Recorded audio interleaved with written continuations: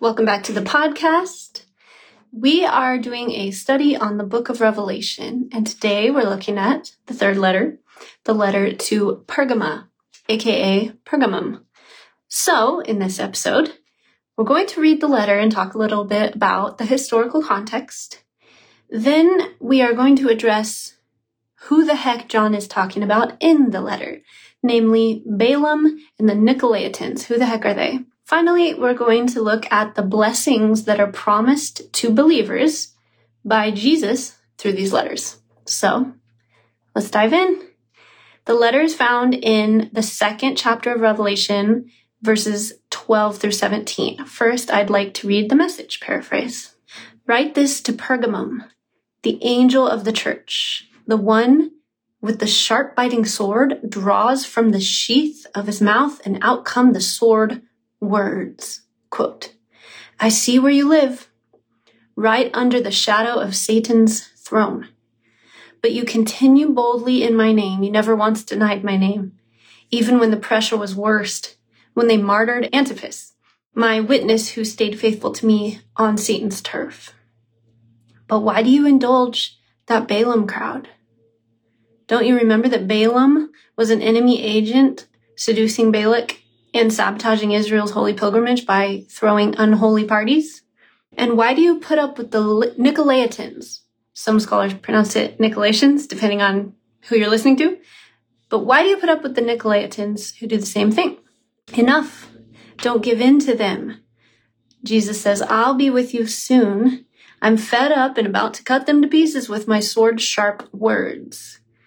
Are your ears awake? Listen. Listen to the wind's words. Listen to the Spirit blowing through the churches. I'll give the sacred manna to every conqueror. I'll also give a clear, smooth stone inscribed with your new name, your secret new name. End quote. Now I'd like to read a second translation of this letter. It's the New International Version. So this is the same letter, verses 12 through 17 in the NIV. To the angel of the church in Pergamum write, these are the words of him who has the sharp, double-edged sword. I know where you live, where Satan has his throne, yet you remain true to my name. You did not renounce your faith in me, not even in the days of Antipas, my faithful witness, who was put to death in your city, where Satan lives. Nevertheless, I have a few things against you. There are some among you who hold to the teaching of Balaam, who taught Balak to entice the Israelites to sin so that they ate food sacrificed to idols and committed sexual immorality. Likewise, you also have those who hold to the teaching of the Nicolaitans, the Nicolaitans. Repent, therefore, otherwise I will soon come to you, and I will fight against them with the sword in my mouth. Whoever has ears, let them hear what the Spirit says to the churches. To the one who's victorious, I will give some of the hidden manna. I will also give that person a white stone with a new name written on it, known only to the one who receives it. Okay, so that's the New International Version of that letter. So Pergamum, also known as Pergamus, also known as Pergama, was a beautiful art-filled city located along two streams, right, of the Caicus River. And lots of idol worship, of course, was happening there to like Zeus and other pagan gods. The church there in these letters is commended for the way they're holding tight to Jesus while living among evil. The individual named Antipas is thought to have been an actual physician in the city, a doctor who lived in Pergamum, who started spreading Christianity, and the medical guild in the city, called the Aesculapians, reported him for disloyalty to Caesar, and he got executed. We see a sword metaphor used in this letter, and it's used throughout Scripture. The sword metaphor, being the Word of God, is a very common metaphor in Scripture. Many scholars say that the image of Jesus with a drawn sword is also implying he's ready to bring righteous judgment. And in this letter, we also see a reference to, quote, the throne of Satan. So now John is talking about the throne of Satan. And unlike the previous letter where he described a synagogue of Satan, this throne of Satan thing is not about any group of Jewish persecutors or any synagogue or anything. It seems like he actually might be talking about a specific spot in the city or the city as a whole. It probably has to do with the pagan stronghold that exists in the city and the heavy persecution that exists there against believers. And by the way, throughout the book of Revelation, Satan is mentioned a lot, and he's often strongly associated with or described as the dragon, which is a hyperlink into the Old Testament to the monster of the sea, the idea of chaos in the Hebrew scriptures. Now, John ties all this into a concept he calls Babylon. Babylon, of course, was an empire that existed during the time of the Hebrew scriptures writings, but John uses the word Babylon to mean whatever evil empire is existing in the day. So at the time of writing, it would have been the cult of Rome, right? It stood in opposition to the rule of Yahweh, the always true God.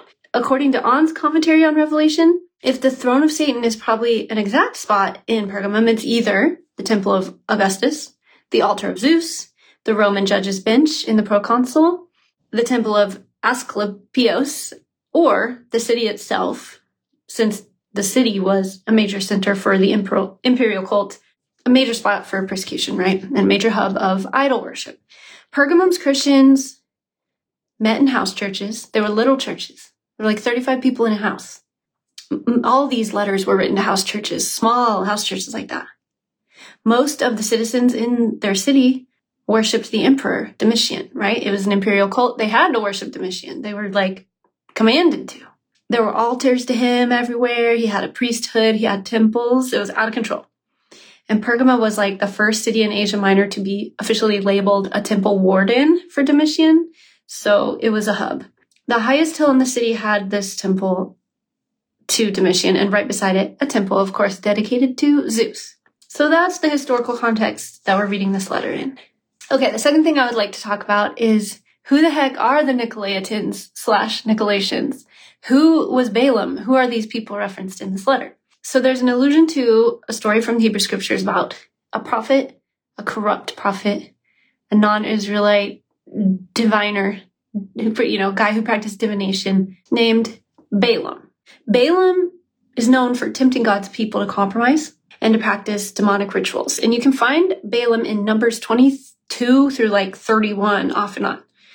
Several letters have this allusion to Balaam. Several of these Revelation letters link him also with the phrase, the teaching of the Nicolaitans. So all this to say, it's a way of describing moral compromise. Whether it's this letter's reference to Balaam, there's other letters that reference other Old Testament characters like Jezebel, who was also a famous example of evil and corruption through idolatry. That's what all these characters have in common that John is choosing to reference in the letters.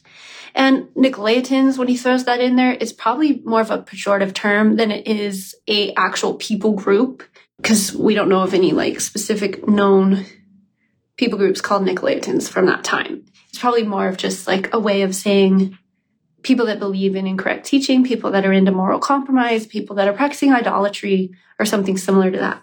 And I want to ask you, have you ever met a follower of Christ who's like super sold out, super into following Jesus, even when times get tough, they're all in, they're on fire, but they also believe things that you find questionable. So while we can admire somebody's dedication, faithfulness, we can also sometimes feel a little concerned with their theology.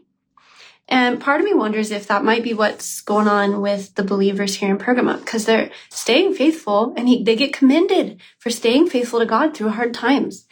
But they're criticized for this kind of compromise/idolatry concept. And the Lord rebukes them for that and says, you better stop or I'm going to come with judgment on that, So that's my more generous assumption, is maybe they just like literally mistakenly believed bad theology, troublesome doctrinal beliefs, right?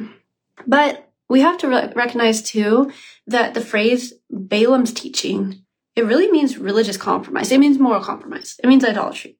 like eating food sacrificed to idols and potentially participating in those sacrificial rituals that took place doing so, and potentially even sinning sexually in connection to those sacrifice rituals. So I don't know. It could have been worse than just some accidental wrong beliefs in the church. I don't know. Now, Balaam was basically a professional occultist. Okay, he was like a old school Aleister Crowley. He hung around with the kings and the famous people and the rich people, and he did divination for them, and he did occult practices and rituals with them. This is the kind of person we're talking about. So in Numbers 22, we found out that he's most likely an Ammonite. So Balaam was not an Israelite, okay? He was most likely an Ammonite, but he was friends with the Moabites and their king, Balak, which was an enemy of the Israelites at the time. Now, Balak got nervous about the Israelites when they were doing their nomadic / conquering tour thing through the land before they entered the promised land, because they had been winning battles against other nearby nations and people groups. And so Balak commissions this Balaam guy to curse Israel. Now, Balaam ended up not being able to do it. First, he had a dream where Yahweh showed up in his dream and told him not to go with Balak when he summoned him, right? And eventually Balak kept trying and eventually talked him into it. And then God's like, okay, but you're going to only end up saying what I tell you to. And so on the way to finally go to Balak upon his request, Balaam actually encounters a holy angel, which may have been Old Testament Christophany, or it may have just been a holy angel. The king, right, Balak, brings Balaam to several different demonic high places. This is the spots that he wanted Balaam to try and curse the Israelites. But instead, Balaam blessed the ancient Israelites. And the last of the demonic high places that Balaam did this was called Peor. This is important. So Balaam didn't consult Yahweh again at Peor. He just went on what had happened at the last two high places, and he just, blessed Israel again, but he didn't actually consult with Yahweh that time. And later in Numbers 25, we learn that Israel there's some connection to Balaam influencing Israel to start sinning sexually with the Moabite people, right? It says it yoked itself with Baal of Peor. So Baal was, of course, the god that was supposedly receiving all these sacrifices that were made on that Peor high place. And now Israel gets sucked into that practice after all this weirdness happens with Balaam. So a plague breaks out, a bunch of horrible stuff happens in the Israelite camp, and then Balaam ends up dying in a battle between Israel and Moab. That's the end of Balaam's story. The Enduring Word commentary online on Numbers 31 says Balaam, who had suggested the strategies to seduce Israel into sexual immorality and idolatry, and who did it all for money, was now dead. So what scholars glean out of Numbers 22 through 31 is that Balaam ends up just being a commissioned, disloyal, disrespectful, multi God-worshiping, polytheist that just uses his spiritual gifts to do whatever he's getting paid to do. And that's why he's condemned. It says, this was the error of Balaam for profit mentioned in Jude 1:11. Balaam was in error to do evil against God and his people for the sake of money, even that he would have been willing to do that, or even if he ended up doing that by counseling the Midianites to create this strategy where they sucked Israel into compromise morally and then spiritually. Whatever money he gained was no longer any benefit to him, right? This error cost him his life. The Enduring Word commentary also says Balaam's name, amid the recital of names of the Midianite kings, Moab and Midian are basically right beside each other and friends, okay? So Balaam's name, amid the recital of the names of the Midianite kings, suggests that he was their advisor, their spiritual guru. And then it says, always after a shekel, Balaam had a new gig. And in Numbers 23:10, Balaam spoke of the desire. Let me die the death of the righteous and let my end be like his. But Balaam had no interest in living the life of the righteous. So he died the death of the wicked in the company of those under God's judgment. That's really how it ended. Okay, so that was the Enduring Word commentary. Now, why have I always been interested in this random character from the Old Testament? It's a fascinating character in history, obviously. And honestly, he reminds me a lot of the creatives and the artists that exist today. You guys know I live in Southern California near Hollywood, and there's so many, it's a well-known thing that artists are often tortured souls, right? Sometimes people with creative gifts, artists, musicians, etc., are gifted beyond our level of maturity. It's like we're born with this depth that we can't handle. Our anointing's greater than our character is another way to say it often. And I've seen this so many times where we're gifted beyond what our maturity level reaches. And, maybe that gift is just somebody's leadership or winning others over or being charismatic or spiritual discernment or music and worship or faith and belief. We can get into trouble when our anointing runs way ahead of our character. Or we're broken and using our gifts to try to fill or fix our own brokenness instead of using our gifts to serve others. Like really, if you're given a gift, especially this kind of gift that Balaam had, well, maybe he was born with it or whatever, to discern spirits, hear from the spirit realm or see in the spirit realm or whatever exactly it was that he was doing this, whatever power he was tapped into and whatever sort of unauthorized way, he was given that gift. He was created like that to actually be able to serve God and bless God's people. And in our day and age, we're given gifts like spiritual discernment or whatever the gift happens to be, creativity, leadership, whatever, to bless the church, to serve others, to glorify God, to be humble in how we use our gifts. So I want to sidebar a little bit and tell you guys a story. This is a personal story, okay? So I can relate on a small level to Balaam being kind of all over the place with his gifts. Thankfully, I've repented of that, and I've chosen to recognize the true reason I have my spiritual gifts and my creative gifts. But back when I was younger, I would always say, I don't want to be a worship leader. No, I don't even like worship music, really. I worship God, but I just don't like the music. It's not cool. I like writing pop music. I like indie rock. And I'd never want to be a worship leader. It seemed cheesy to me. It seemed like where artists go to die. It seemed like just the last thing I wanted to do because it wasn't as cool. And I kind of low-key in my early 20s wanted to be famous. I wanted to be a pop artist or an indie artist or something. And two, I also saw people using it as a backup plan. And I thought that was weird. Like, if you can't become a rock star, you'll just work at a church and become a worship leader. It's like, ew, no, that's not why you're supposed to do that. And it just grossed me out because now you've got people who have a weird attitude about it. I don't know. So I was like, no, I'm not a worship leader. I'll never be a worship leader, right? I used to say that. Well, I got sick and then got better in 2009 and 10. And in 2010, I got asked to sing at a church that their worship leader was gone. And I was like, oh yeah, sure. I'll just come sub, play guitar, learn the songs, meet some cool people. Well, then they asked me to do that several more times. And I didn't even know where this place was the first time I drove there. I was like, where the heck's Chino? I've never heard of it. Eventually, I just felt a connection with that team of musicians. And I don't know, I felt God kind of stirring my heart to be there more, but it was so far away from where I lived. And I had prayed in January of, I think this was 2012, that over the next year, God, I want to be able to move and I want to be able to quit teaching and I want to be able to, because I was teaching lessons at a place in Monrovia that I wanted to transition out of.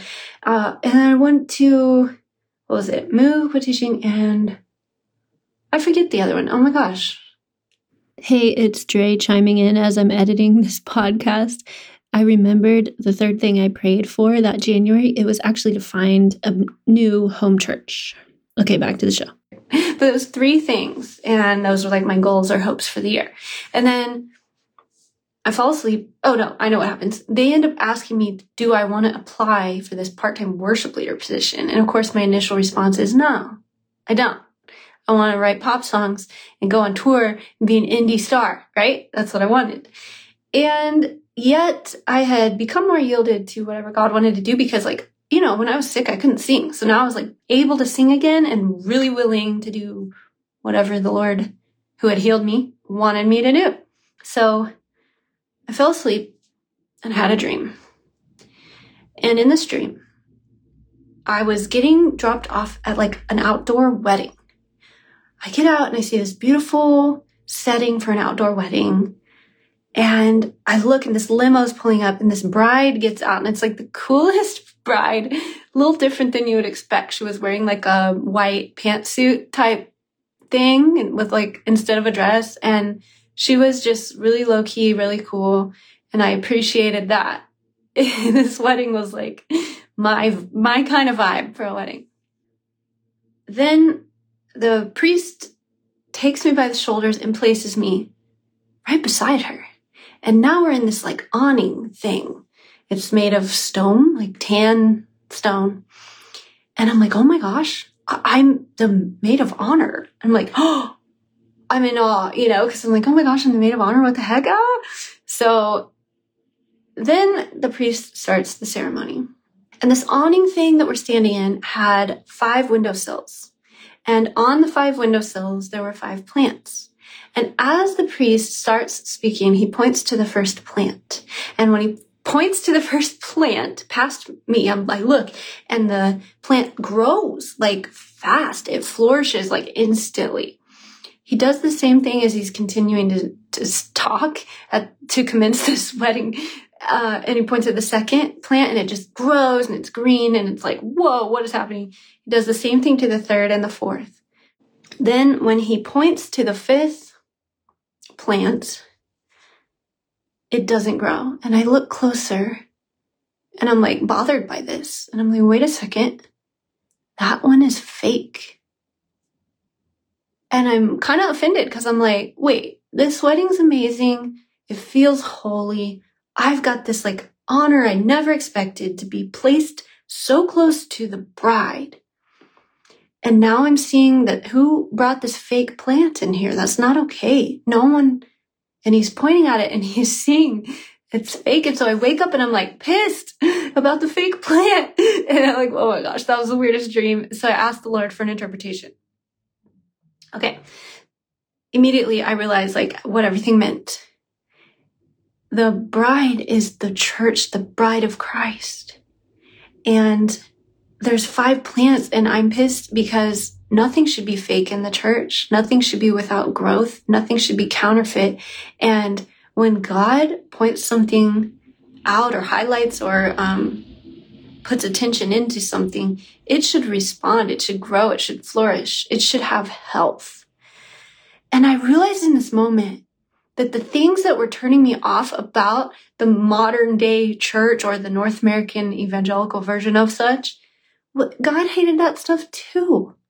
And so I yielded my heart to him and I'm okay, if you hate the fake too, and if you're putting me somewhere where I could actually get into this wedding and it's my vibe, my style, then okay. So I told them, yes, I would like to interview. And of course I got the position. I worked there for 10 years, part-time at that church. And it was God that put me there, literally God. And I'm so glad that I was able to understand the interpretation of that dream because it made me more obedient. So all that to say, I know that was a long rabbit trail. My heart goes out to people who are gifted, people who have grown up seeing in the Spirit and no one's ever explained it to them. People who have a depth and empathy, a highly sensitive nervous system, anything that makes them more open to their surroundings, more able to process more in the world, not just in the seen realm, but often in the unseen realm, to discern and sense what's going on. This is a gift from God, but it needs to be stewarded in the way that he instructs. And he actually trusts us to learn that and to yield to him as our exclusive guide.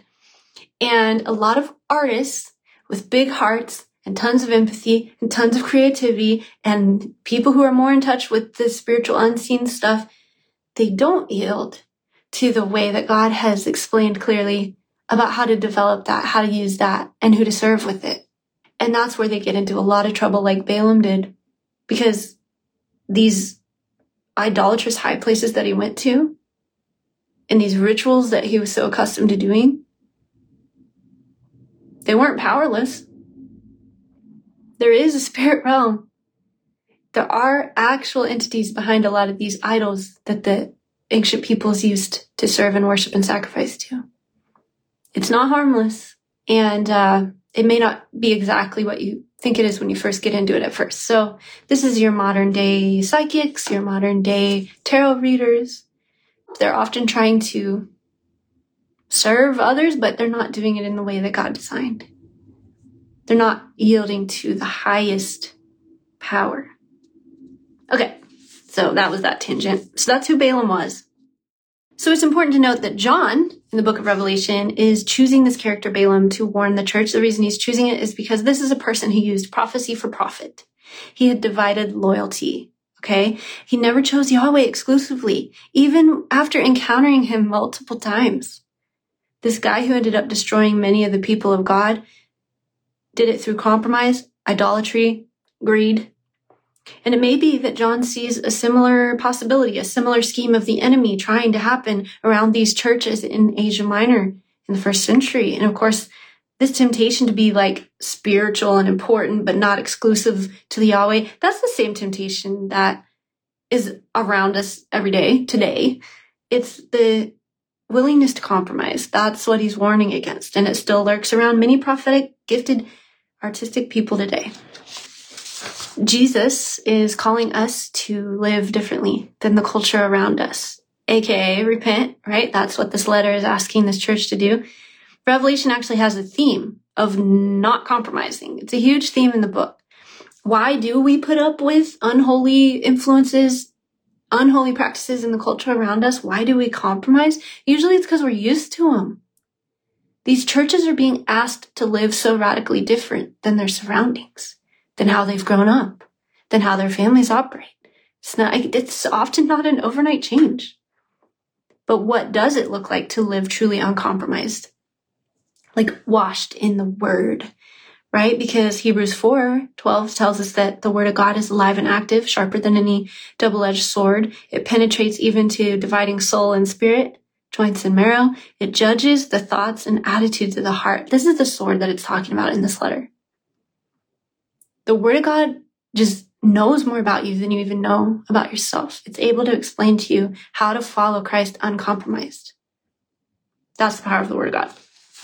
So I think the main call of this letter is live differently than your surroundings. Be willing to be holy, set apart, ridiculed, persecuted for it. You have to have an uncompromised spirit about you if you're going to follow Christ wholeheartedly. And that brings us to the last topic of this podcast, which is the 3 blessings, the promises for the believers at the end of this letter. It's a cool way to end. So victorious believers are promised sacred or hidden manna, like the manna from the Ark of the Covenant is the reference, a white stone or a clear-looking stone, and a new name, right? The stone has a new name on it. So we got manna, stone, name. Michael Heiser, one of my favorite Bible scholars, says that the rewards in verse 17 here can be understood as 3 metaphors for eternal life. And a deep dive on his thoughts on this can be found by Googling Naked Bible Podcast transcript and scrolling to Revelation 2. It's worth doing. So this manna, notice in this letter the juxtaposition of food sacrificed to idols, right? And then this holy food, this provision from the Lord, this sacred hidden manna, this mysterious food. And it makes me think of the story of the temptation of Christ when Jesus says, I don't live on like human physical food alone, but on the word of God. And the time Jesus told his disciples that he had secret food that they knew nothing about makes me think of that too. That was in John 4. Manna, of course, throughout scripture is thought of as this food of the angels. It's going to be at the marriage supper of the Lamb at the end, where the basically Leviathan, chaos spirit, is served for dinner. It's basically where chaos is defeated. So the metaphor John's using here means you're going to be at the table. The promise to the uncompromising believer that endures to the end is that you're going to be at this table, eating this holy manna, eating this food at the marriage supper where we're going to feast because our enemies are completely defeated, the beast is dead, and sin is no more, and we get eternal life. It's that holy supper. Beale's New International Greek Text Commentary on Revelation says that the promise of this hidden manna is a metaphorical portrayal of end-time fellowship and identification with Christ, right? Kind of like a communion thing, a Eucharist type idea. And he says those refusing to participate in pagan feasts will be rewarded with that holy supper. Okay, second promise was a stone. A pebble, a gemstone, a gauntlet, an omelet, some sort of stone. In the Roman Empire, prisoners were actually shown or given stones, and a white stone meant they would live. It was an acquittal. And a black stone meant a death sentence. So some scholars think he's referring to this Roman practice, but other scholars feel like this is more of a reference to the stones that people used to use for entrance. Like they used to use stones for like entry tickets to temple events. And even one of the stones from the high priest's breastplates back in the day, some scholars say. Knowing John, it could be all three, all of the above, because John likes to smash and smush a lot of themes and concepts together, doesn't he? So you've got this manna, you've got this promise of suppering with Christ, right? You've got this stone, this entry into life, this acquittal. And then you've got this name. The stone has a name on it, and it's mysterious and secretive. So there are varied interpretations, just like everything in Revelation. Is it God's name? Is it the conquering Christian's real name? Either way, overcomers get this name written on their stone, and it's because we're getting identified with Christ. Christ, in Philippians 2, was given the name, Yahweh. So maybe we're handed this, maybe we're given the name, Yahweh, as our entry into eternal life, or maybe it's like our real identity in Him, and each one is different. I don't know. Maybe our ticket into the marriage supper of the Lamb to eat the angel food is this white stone of acquittal with Yahweh's name on it. That feels very possible to me. But in short, we know that these promises mean we will reign with Christ. We will reign with Christ. So let's start living out of that identity now. Let's live uncompromised. We don't really need to participate in the demonically inspired parts of our culture anymore. We know who we really are. We know what we're really made for. And we're inextricably linked with our Savior, now and forever.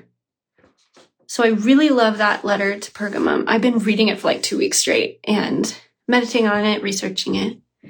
I love the promises at the end because it's really true that we aren't promised an easy life. We aren't promised a suffering-free life on this end, right? But we are promised some pretty epic, eternal things, like our status being forgiven, being reunited with our Creator, being called Christ's friend, being honored at the table, being part of the family, being in a place where there's no need to cry ever. He wipes grief away. He wipes sin away. He wipes trauma away. He wipes every illness away. This is where we're going. It literally is. And I know sometimes it's like hard to believe because all we see is the here and now. But that's what faith is. Faith is remaining faithful through hard seasons, faithful when you don't feel God, because you're going to stand on His promises. And let me tell you, that's a lot firmer ground to stand on than anything else out there. So, I hope you're encouraged by these 3 letters that we've reviewed so far in the book of Revelation. And of course, next time we'll be on the next letter. Hope you can join us then. God bless. Spirit is all around, sure as sky and cloud and ground. If you listen different, you'll hear. Art is a summoning, stirring up the lost. lost and found in our visions, our love and our fear. We're vessels so the hurt hurts deeper, born forerunners so the climb is steeper. Many prophecies and we made the keepers. How do we feel? Oh, we feel the chance of you is once in a lifetime, floating in this galaxy. Listen to me, it's all inside you, waiting to be lived. Write it down, read it loud, and don't let your fire go out. Some try to numb it down, heart beats low and head in clouds, knowing more than we wish many fall. Survivors are getting strong, bearing weight of many wrongs. In the wisdom and grief we grow tall. Balaam knew of many masters. He once refused to bring disaster, then walked away from God right after. How do we feel?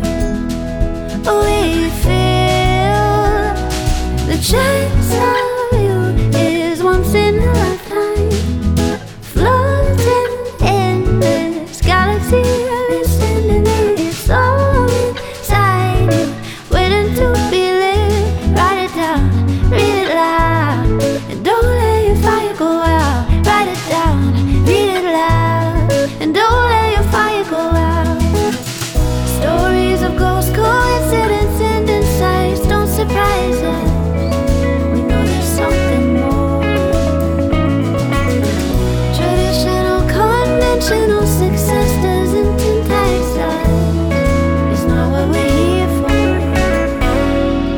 The chance of you is once in a lifetime, floating in this galaxy.